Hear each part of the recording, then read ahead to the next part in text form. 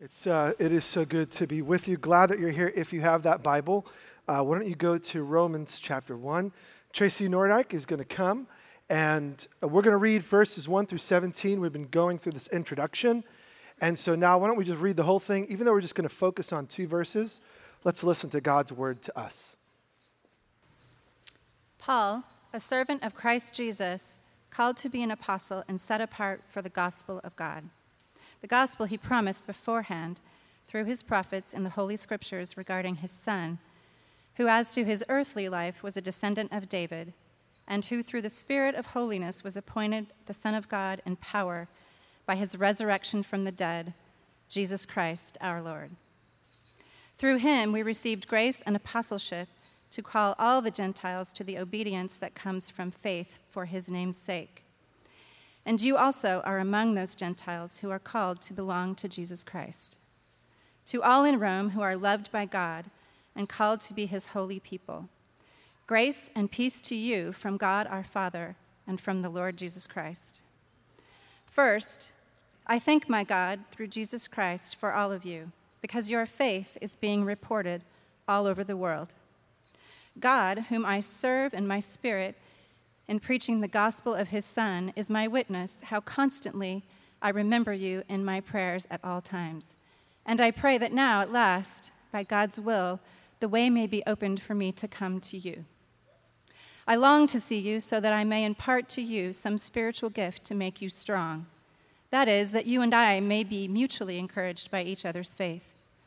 I do not want you to be unaware, brothers and sisters, that I planned many times to come to you, but have been prevented from doing so until now, in order that I might have a harvest among you, just as I have had among the other Gentiles. I am obligated both to Greeks and non-Greeks, both to the wise and the foolish. That is why I am so eager to preach the gospel also to you who are in Rome. For I am not ashamed of the gospel, because it is the power of God that brings salvation to everyone who believes, first to the Jew, then to the Gentile. For in the gospel, the righteousness of God is revealed, a righteousness that is by faith from first to last, just as it is written, the righteous will live by faith. Amen. Thank you, Tracy. Well, that's the beginning of our intro, Romans 1 through 17. And that was a lot, and some of us are newer to the Bible, and we want to get something out of it, but admittedly, it's like you read it, okay, what do I do? Well, if you're here, or you've been here, we've been mentioning some resources. These don't replace the Bible, but sometimes because it's 2,000 years old, written to a different group of people in a different time period, it's just a little hard to figure out. So thankfully, some people in God's church have dedicated their lives. These 3 books are just 3 of 7. People have dedicated their lives to really look, study, read material, pause, reflect, and help us get the most out of it.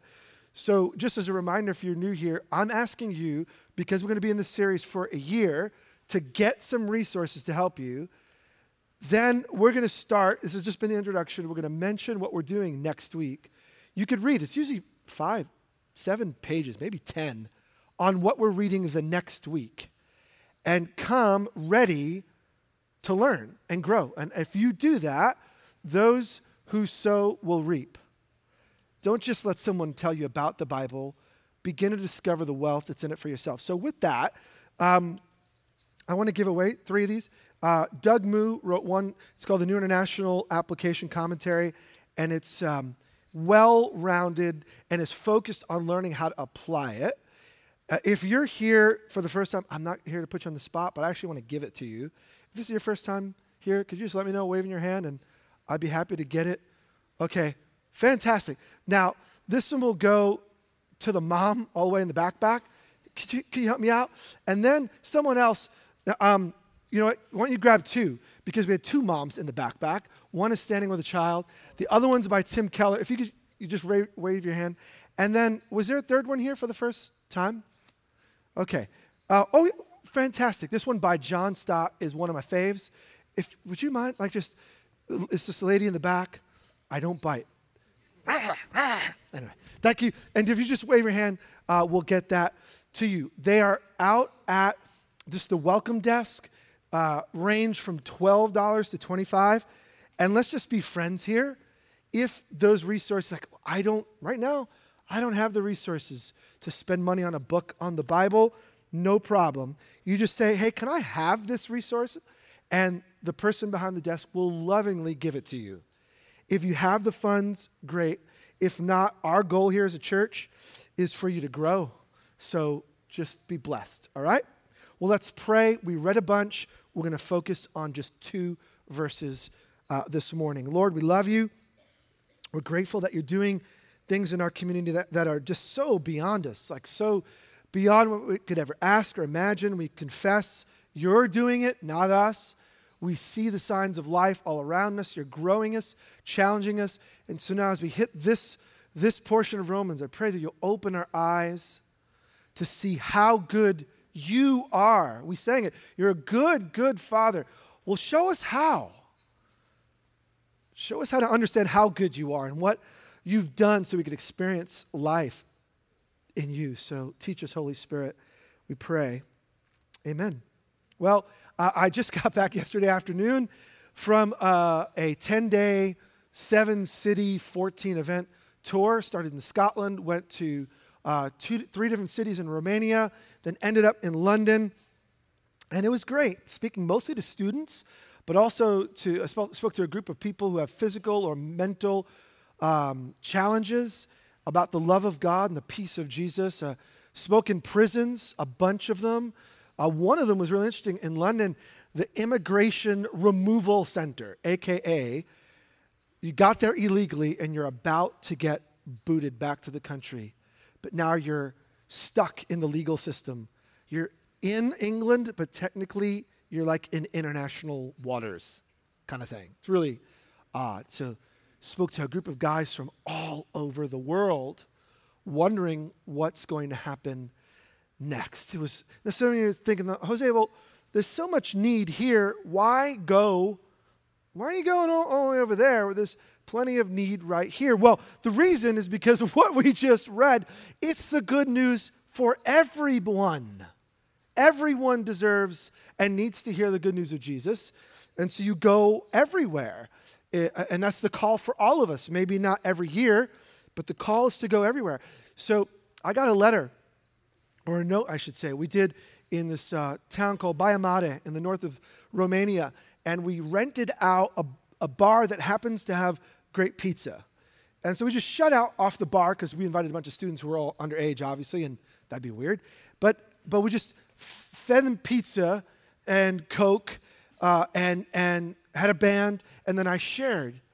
And I want you to read or hear what Andrea wrote right at the end and handed this over to me. I don't think you realize what you've created today in my life and heart. I always was aware about the darkness in my life, but always afraid to recognize it, and I did not know what to do about it until today. I wanted to know I'm loved, like everybody, I guess, but today I realized I am loved in a perfect way. I want to thank you for this evening and for making me aware. This is why, yeah. Let's give thanks to the Lord Jesus. And she happened to respond in faith to Jesus that night. And I don't read a lick of Romanian, so she handed it, but then someone translated it for me. Well, we're in week 3 in our series in Romans, and this is going to be a year-long adventure because we want to see what it means to live out the good news for everyone. And so Romans, because some of us are newer, Romans is set up in like 6 sections or 6 parts. And so we're just in part 1, 3 weeks to go through the introduction that Tracy just read. But I just want you to see where we're headed. So the message, Paul tells us exactly what the message is in the first 17 verses. But then he talks about the heart. Now that we know what the good news is, what's the heart, the center? What does it do? Why am I opposed to it? All that will take us for the next couple of months through chapter 4, verse 25. But then when you receive this good news, something happens on the inside that makes a difference now and towards your future. And that's the hope, chapters 5 and 6 and 7. Give us a bit of the the hope that's in Jesus, and ending in chapter 8, this section where what can separate you from God's love? There's no condemnation for anyone who's in Christ Jesus. And we'll end chapter 8 just like, yes, this is better than the Seahawks winning. That's going to take us a while. And then there's a problem. Chapters 9 through 11 is going to talk about the people of the good news. What do you do? Because for centuries, God has been working in and through the Jewish people. Now, do I need to be Jewish in order to follow Jesus? But what if I'm not? Am I at a disadvantage? Or what's the advantage of being a Jew anyway? And understanding what it means to be a part of God's people, even though we're diverse and different in our ethnic background, in our financial background, in our educational background. What does it mean to be the people of God? And that'll get us through till June. We'll take a break for the summer, and then we're going to come back talking about the power of the good news in the fall. Because something happens when you and I follow Jesus together, or at least should. Paul's going to paint this picture about what it means for us to do this together. That will be our fall kind of series going all the way towards Christmas. And then we'll end with the sharing of the good news, because Paul writes a letter because he wants to get the good news to them and to Spain and to the rest of the world. And so I just want you to see the big picture, because sometimes you read a bit of the Bible and you miss the forest from the trees. What's happening? That's the plan. That will take us through probably past Christmas of next year. Then after that, I got a feeling, I could be totally wrong, so if you're watching or listening on podcast, I think I want to do Revelation after that, because it's just so freaky, no one gets it. Ever read Revelation? Awkward. All right. Now, let's look at it together. Why is Paul writing to them? Let's look from verse 15, which we ended last week, but they're actually connected. It's why I'm so eager to preach the gospel also to you who are in Rome. So he really wants to preach it and here's the reason he wants to preach it. I am not ashamed of this gospel, because it's the power of God that brings salvation to everyone who believes. So today we're going to look at verses 16 and 17, because it's the theme of the entire letter. If you're going to memorize any bit of Romans, I encourage you in the next year, challenge yourself. Take parts that are meaningful and read it so much that you can say it without looking. Get it in your soul. This would be the first one I would do. Romans 16 and 17. For I'm not ashamed of the gospel, because it's the power of God to everyone who believes, first to the Jew and then to the Gentile. Now, why? The entire letter is about this. Everything else after is unpacking what this means. So today we're just going to get started, and then we'll go into the next section, which will talk about it in detail. What the good news is. Gospel and good news are the same thing. I'm using the phrase good news because gospel has been overplayed or misunderstood. They're synonyms. What the good news is. Verse 16, I'm not ashamed of it, because it's the power of God that brings salvation. There's a reason Paul's willing and able to risk his life. What is it for? Well, the good news is the power of God. What the good news is, it's the power of God. Now, what if you knew the cure to HIV/AIDS? Somehow, you're a scientist, medical professional, you unlocked it. Or you could cure terminal cancer. Let's just assume you figured it out. What would you do? Would you keep it to yourself? Personally, I would patent it really fast and get rich. But that's just selfish. Me, what would you do? Would you hold it in? No. What if you could stop global poverty? You unlock the secret to helping people around the world. Billions right now are living in poverty. You could stop that. You could somehow get resources from the rich without pulling it away, but them lovingly to give it to care for the poor. What if you could figure that out? Would you hold it in, or would you talk about it? The reason Paul was willing to risk his life is because he found real power. He found the power of God. Now, all over the world, people are looking, trust me, for God's power. We may not say it overtly, but when we cannot do what we cannot do, we want power to make things happen.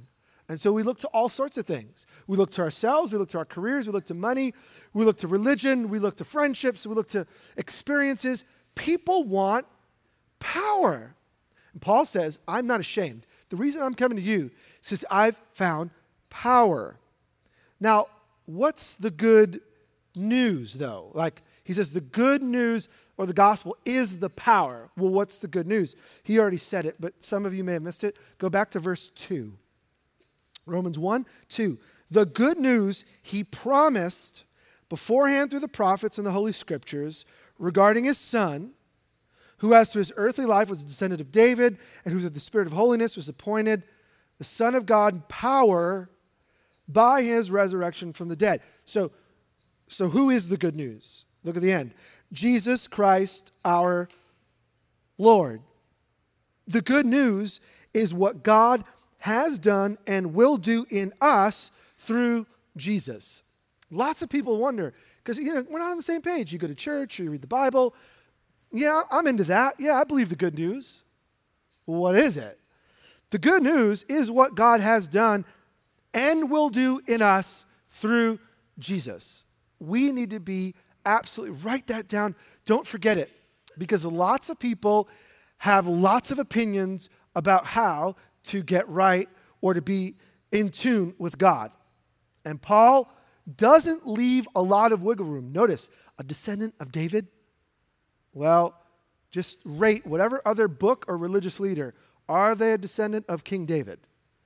Well then, okay, according to Paul, well then they can't be the power of God. Who through the Spirit of holiness was appointed the Son of God through the resurrection of the dead? Okay, this religious leader, this book, this system, did the descendant of David rise again from the grave in power? Okay, no. Well, according to Paul, it's very narrow. Oh, and by the way, is their name Jesus?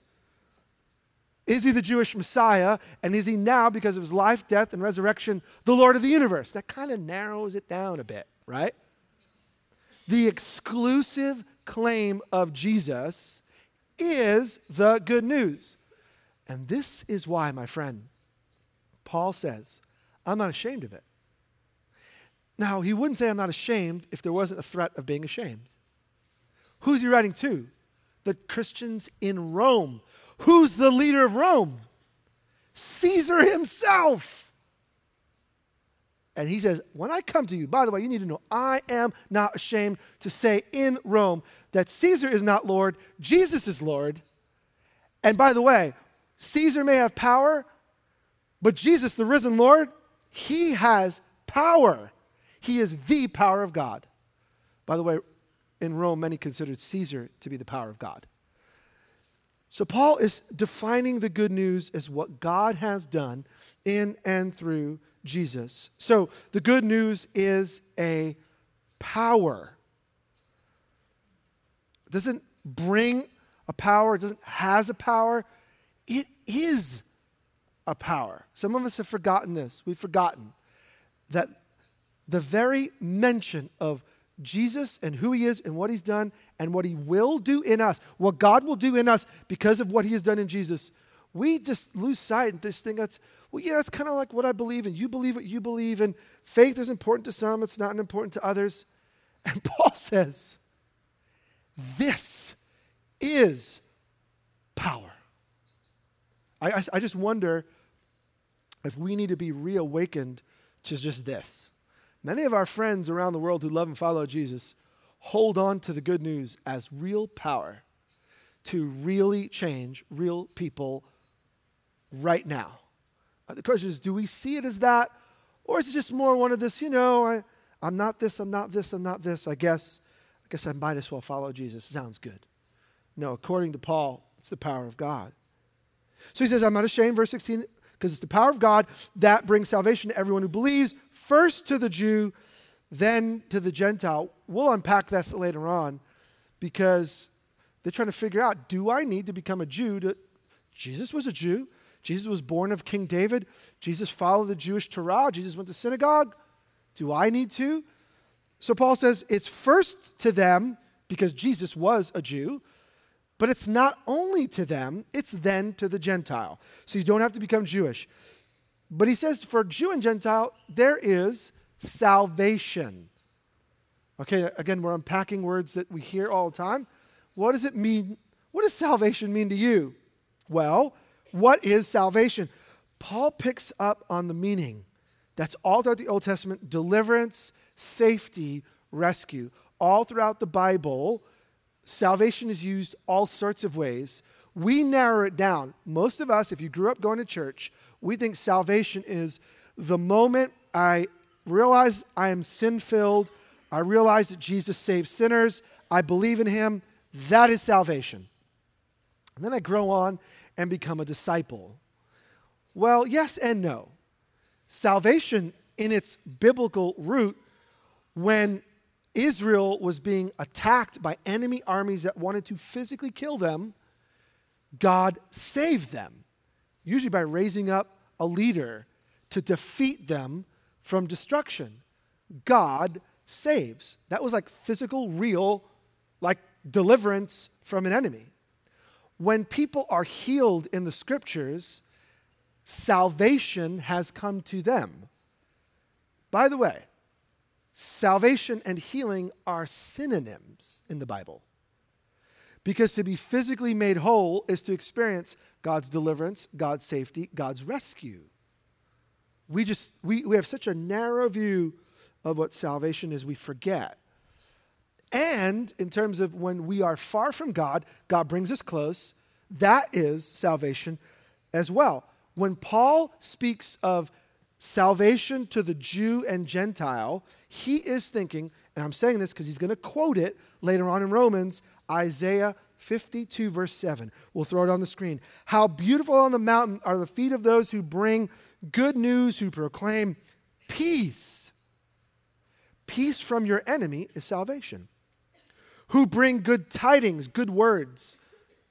That's salvation. Who proclaim salvation, who say to Zion, your God reigns. So Paul picks up on the biblical idea, when God is ruling, we are safe. That's what salvation is. So whenever Israel or people moved away from God, they wouldn't experience his deliverance, his safety, his rescue. But then Isaiah picks up on good. Now, in this, we don't have time for it. Isaiah is saying a messenger is going to come who's going to proclaim good news. Your God reigns. And he's pointing ahead towards Jesus. But for Paul and for us, it's not just about Jesus taking care of my past. For the Jew and for us, to be saved means, yes, God has covered my past. Our sins and evil deeds he'll remember no more. As far as the east is from the west, so far has he removed our sin from us. Of course, that's part of it. But that's just like the appetizer. To be saved is to experience God's safety, God's deliverance, God's rescue today. It means when things come against me, I am trusting, as it says to Zion, your God reigns. I am trusting that God is bigger than this, which, by the way, is a good word for us who are a little afraid because of a tiny election. The number one question, because I was over in Europe, everyone wanted to know, what's happening over there? To which I'm like, everything's fine. Oh, we're fine. We're totally fine. You say, Jose, no, we're not fine. Yes, we are. Because salvation is not about my spiritual dimension only. I am under the rule of God. Therefore, governments come and governments go. I can pray for godly leaders, whether they're godly or not. Romans 10 is going to teach us that there is no authority on earth given except by God. So deal with it.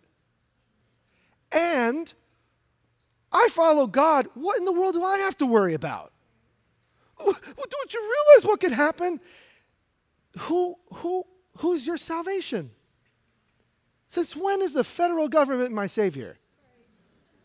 Last time I checked, Jesus is Lord. And so people come and go. It doesn't mean I'm not active. Doesn't mean I check my brain out the door. But now's a great time to follow Jesus. And stop worrying.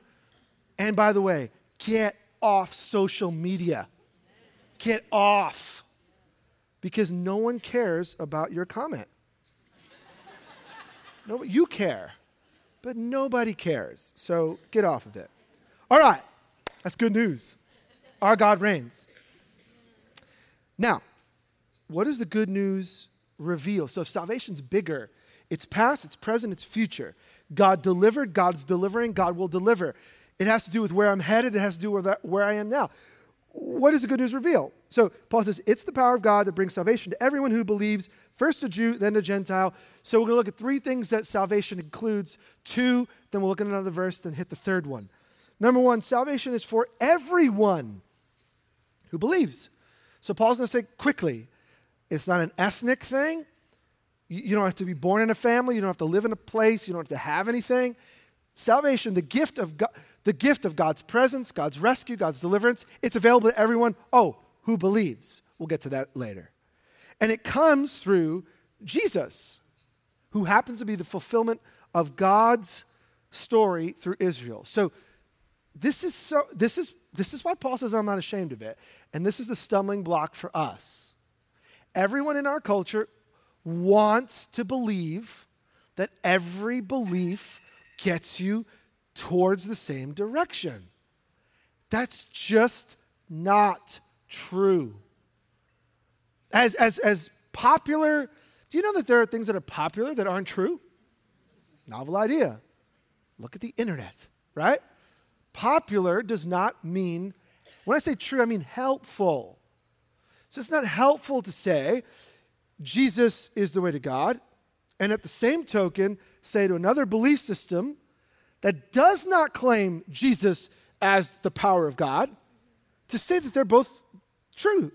It's not helpful at all.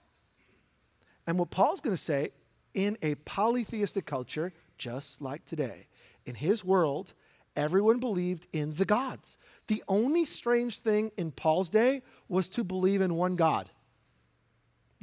Jews were considered weird. Acceptable, but weird. And followers of Jesus, even more weird, because you're saying God walked in this man? God came through this man? He's the only way? That made no sense. And the same goes for today. You're allowed to say anything except Jesus is the power of God. So don't cry about it. Own it. Make it like, yes, that happens to be God's plan. Now, so Jesus is for the Jew and the Gentile. Why is this true? Paul, again, is thinking of his Bible. He's not making this stuff up. And in the Bible, Genesis 12, verse 1, the Lord, Yahweh, said to Abram, go from your country, your people, and your father's household to the land I'm going to show you. I'm going to make you a great nation. I'm going to bless you. I'll make your name great. You'll be a blessing. Bless those who bless you. Whoever curses you, I'll curse. So the whole world's going to be blessed. And all the peoples on earth will be blessed through you. All the peoples. So God's word to Abram is not, I'm going to bless your family only. It is, I'm going to use your family to show how great I am. It's like, you ever been to a store and this is what sells us stuff. You see it on display. Folded clothes are not that attractive, right? But you see a mannequin, or like they put the outfit together. It's called upselling, right? You went in for a shirt, you left with an outfit. Why? Because they put it on display. Like they showed you, that with that and that. I need to get it. Why? That is on display. Israel in the Bible is never meant to be the only group that's going to know God. No way. But Israel is going to be on display. All the world is going to see, this is how good God is. This is how God saves. And they're going to, wow, if they know God, I want to know him too. Israel is only to be a light to the nations. This is what God is like. So look at the response, verse 4. So Abram went as the Lord told him, and Lot went with him. This is the gospel. Really? Yeah. God spoke to Abram. What did Abram do to get in God's presence and hear God's voice? Absolutely nothing. There's tons of people. And as a matter of fact, Abram and his family are all idolaters. They're all following false gods. And I don't even know why. God comes to Abram and says, here's what I'm going to do. I'm going to change the world, and I want you in on it. And so, verse 4, Abram, what? Went. He heard God and said, all right, if that's what you want to do, God, I'm with you. And the rest of his life is lived pursuing the God who spoke to him. Now, this is the essence of the gospel. This is the essence of the promise from the beginning, that God was going to change the entire world, Jew and non-Jew, through a group of people. And now Jesus is the fulfillment of all God's been doing since the beginning. So this is why we read the Hebrew scriptures, what we call the Old Testament, and we read the New Testament, is because Jesus makes no sense apart from what God had been doing. God had been promising for centuries, I am going to save, I'm going to deliver, I'm going to rescue, I'm going to heal, I'm going to do it. And in the end, Jesus fulfills all of the promises where Israel had failed. The challenge with Abram and all of his descendants, showing how great God is, was they ended up walking away from God. And so even Abram, trust me, I'm going to give you kids, and through those kids, but then Abram doesn't have any kids. And so he kind of messes up trying to get kids. And then he's scared to death that someone's going to kill his wife, Sarai. So he lies and tells people, she's not my wife, she's my sister. So Abram is always a perfect example of an imperfect person, to give you a tongue twister. You ever feel like, man, I'd love to know God, but you don't know what I've done? Congratulations, look at Abram. And Isaac, and Jacob, and everybody else. They're all mess-ups. None of them are portrayed as perfect. And that's the gospel. The good news is that what God had been doing is trying to bring a people to himself. And what does it take to become part of his people? Trust him. Trust him. Now, the third thing about salvation I want us to catch is that salvation comes from the righteousness of God. We're going to get technical here. Don't worry. When in doubt, just nod up and down and listen to the podcast in slow. Do you know on the podcast you could actually listen to me talking this fast? So you could even listen to it in slow-mo if you want. We're here for you. Salvation comes from the righteousness of God. Because verse 17, the good news, or in the good news, the righteousness of God is revealed. Now, the challenge with the phrase righteousness of God, and those of you who've been reading, if you picked up one of these books, there's been a long write-up about the righteousness of God. It's 2 words in Greek, but it could be interpreted multiple ways. Here's the challenge. How you understand the righteousness of God is going to affect how you read every bit of Romans. So there are at least 3 different ways we could translate it. And a guy much smarter, John Stott, evaluates it this way. We'll put a quote on the screen. The righteousness of God, this phrase, can be thought of as 1, a divine attribute. Our God is a righteous God. So you could say, for in the good news, the character of our righteous God is revealed. You could or, second way is, or the activity. That is, God comes to our rescue. So verse 17, you could translate it, for in the good news, the work of God to rescue us has been revealed. Now, this sounds technical. If you're new to Jesus, hang in there. There's no test. Everyone passes, okay? But this is huge. In the good news, God's character is revealed. That could be one thing. God's work has been revealed, what he did. Or, thirdly, or achievement. That is, he gives us a righteous status. So you could say, for in the good news, the newfound status I have with God as a son or daughter has been revealed. You could say the righteousness of God is his character, his work, or what he does for us. But I love what John Stott says, and he's a brilliant thinker. He's now with Jesus. For myself, I've never been able to see why we have to choose and why all three should not be combined. In other words, and if you read scholars on this, some will highlight it's all about what God does in you. Others say, no, it's all about how great God is. And I think it's purposely vague so that you and I will realize in the good news, God's character is revealed, God's work is revealed, and God's work in your life is revealed in that because of his work, you are now right with God. Now we're going to get back to the righteousness of God. It's going to come up again and again and again. So I'll move on. We already looked at what the good news is. The good news is the power of God to change. We already looked at what it reveals. It reveals the righteousness of God, his character, his work, and how that changes me. Now let's look at what the good news requires, and we'll respond in worship. What does the good news require? Middle of verse 17. A righteousness that is by faith from first to last, just as it is written, the righteous will live by faith.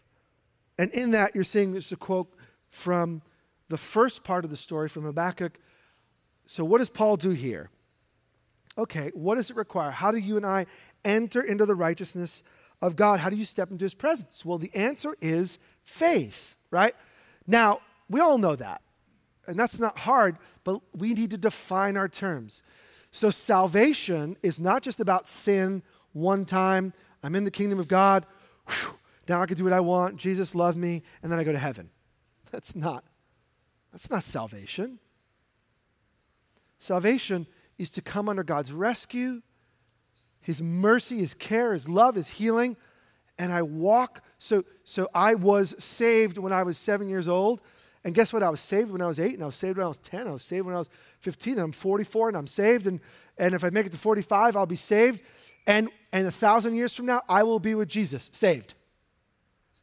Because it's the work of God for all of my life, throughout all of my life, and into the next life. So maybe that's not how we've all seen salvation.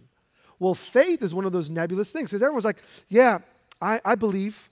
To which I would answer, you believe what? What you believe matters. This is why Paul gives the first of many quotes from the Bible. The Bible quotes the Bible. Paul, in the Bible, quotes the Bible and says, oh, what kind of faith is it? From first to last, the righteous will live by faith. Now, they knew their Bible. We don't know it. In Habakkuk's time, Israel is about to be in a massive mess, and they're in terrible rebellion against God, and things look hopeless. And they're like, man, what happened? I'm a son or daughter of Abraham, Isaac, and Jacob. God, where are you? Be careful, friend. Be careful pointing the finger at God. I am warning you. Be very careful. It's okay to say, God, I don't know what you're doing. But be very careful saying, God, how could you do this to me? Or why would you let this happen? Here's why. We're not God. The righteous, those who are in the right, will live their life by faith in a God who is faithful. So what is faith? In Habakkuk's time, everything's a mess. You know what the word of the Lord is? From the beginning, the righteous will live by faith. Their world was hell on earth. And God's word to them was trust me. Just like Abraham or Abram had to trust God. I'm going to give you kids when he doesn't have any. And Isaac and Jacob and Moses and David and everyone else, knowing God is an experience of ongoing trust in the faithfulness of God. So you only enter the righteousness of God. You only see his character. You only experience his saving work. You only become transformed to a child of God through faith. And this is going to, why am I being so emphatic?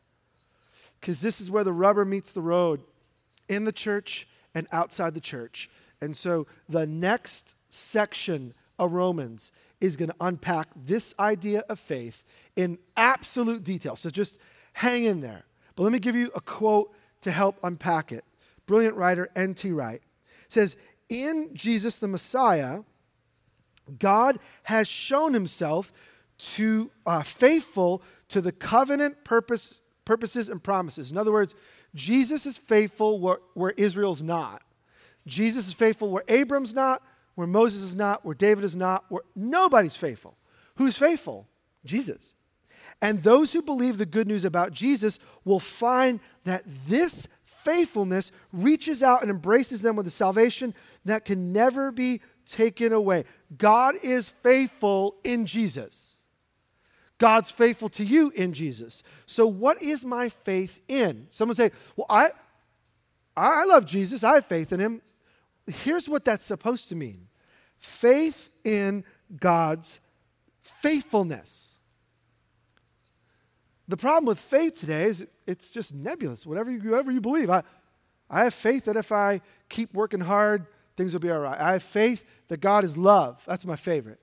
I have faith that God is love and God wouldn't condemn anyone, because how can a loving God condemn anyone? Well, we have faith in God's faithfulness. And if God is not faithful to judge rebellion, what kind of God is that?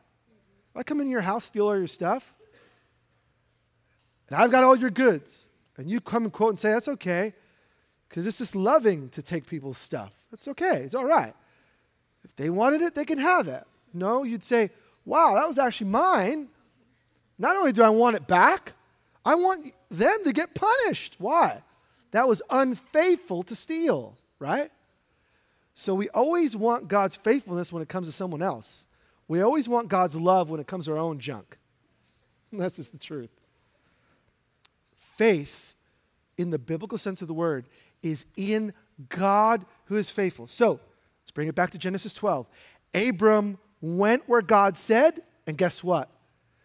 God counts him as having faith. God said, go to a land I'm going to show you. Abram says, yeah, I believe. I believe that you could get me there. You said I'm going to have kids. I don't have any. I believe you're going to give them to me. And my friends, salvation comes from first to last by faith. You're saying, Jose, you're saying the same thing. I'm doing it on purpose. Our culture says that's ridiculous. Certainly I have to do something. Certainly I have to muster something. Certainly all of religion is our honest and misguided attempt to get right with a God who's saying, trust me. All religion, any which one, you change the name, change the religious book, change the system. It's all, even the Christian religion is our attempt to say, okay, if I do this, Jesus will forgive me. And the good news is that's not God's plan. God's plan is to give his faithfulness to you even when you're not faithful. Wow. That's good news. Tim Keller kind of pinpoints it, a great writer and pastor of New York City. At the root of each and every sin and each and every problem is unbelief and a rejection of the gospel.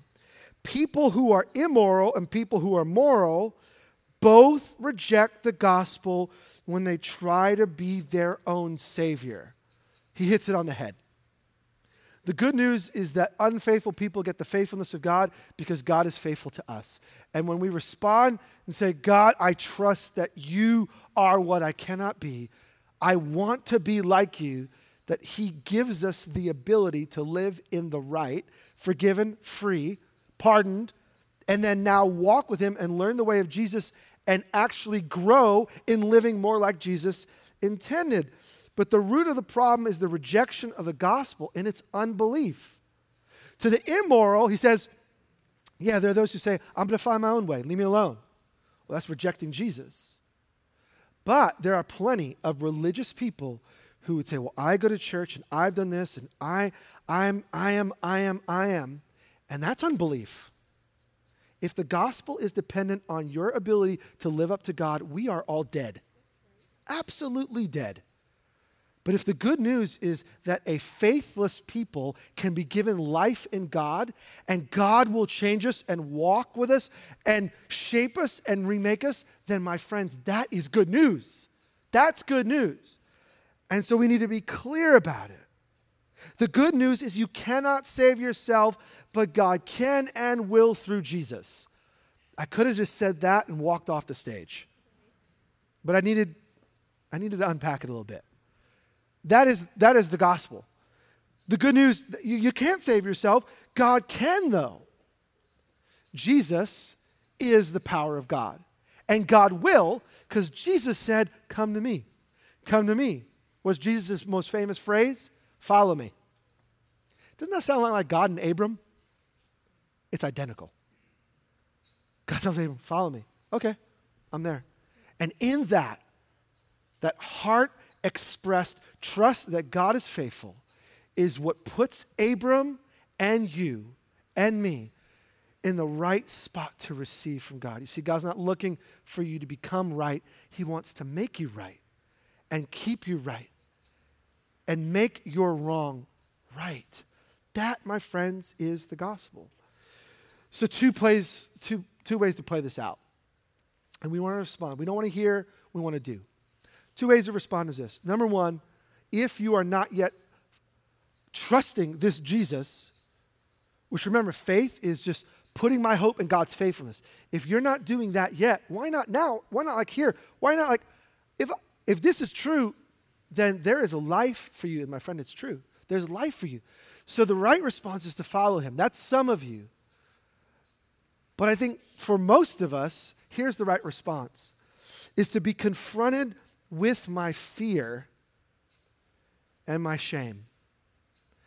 This is true, yet we're ashamed. We're ashamed to say that we follow Jesus. When people ask us what we do on the weekend, we talk about sports, we talk about food, we talk about hanging out. When was the last time we said, you know what? I spent time with God with my friends on Sunday. What? We're ashamed. Because we think like people are going to think weirdly of us when Paul says, this is power. This is power. So Paul says to the church at Rome, I'm not ashamed of it. Neither should you be. Maybe the right response is to ask God by the Holy Spirit to instill in us a love for this good news to the point where we want other people to know him and love him, and I don't want anyone to live far from him. And if it's for everyone, that means I have a call to lovingly share it with people who seem to be far from God. And so I thank God for Andrea, who at a bar in Baia Mare received the love of Jesus and said, I was afraid of my sin, but now I've heard that there's forgiveness, and she's alive to Jesus because a group of people said, this is good news. All right, let's live it out now. Let's not just talk about it. The band's going to come and we're going to respond, and I'm asking you, worship is not about singing songs. Worship is my heartfelt response to who God is and what God has done. And if one thing has been pricked in your mind, like, wow, the right thing to do is to worship, to go back to God and say, okay, God, here's what I feel I can do in light of what you've done. And so you're not yet following Jesus. I'm going to invite you to do that now. If you are following Jesus, there's a rightful response. I don't know what that is for you, but we want to step into it. We're going to worship by singing. We're going to open the table and let you know in advance if God stirred something in your heart, whether that's you need to follow him or there's an area of brokenness that needs to be healed, physical, memories, relational, whatever. I want to say God saves, and he's here to save.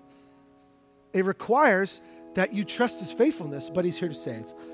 And so as we sing at the right time, we're going to have you go to the tables, grab the bread and the cup. When we do that, after we take it together, we're going to have a team of people that are going to be at the back, and they're going to be there to pray God's saving, rescuing, healing, loving, peace-giving power over your life.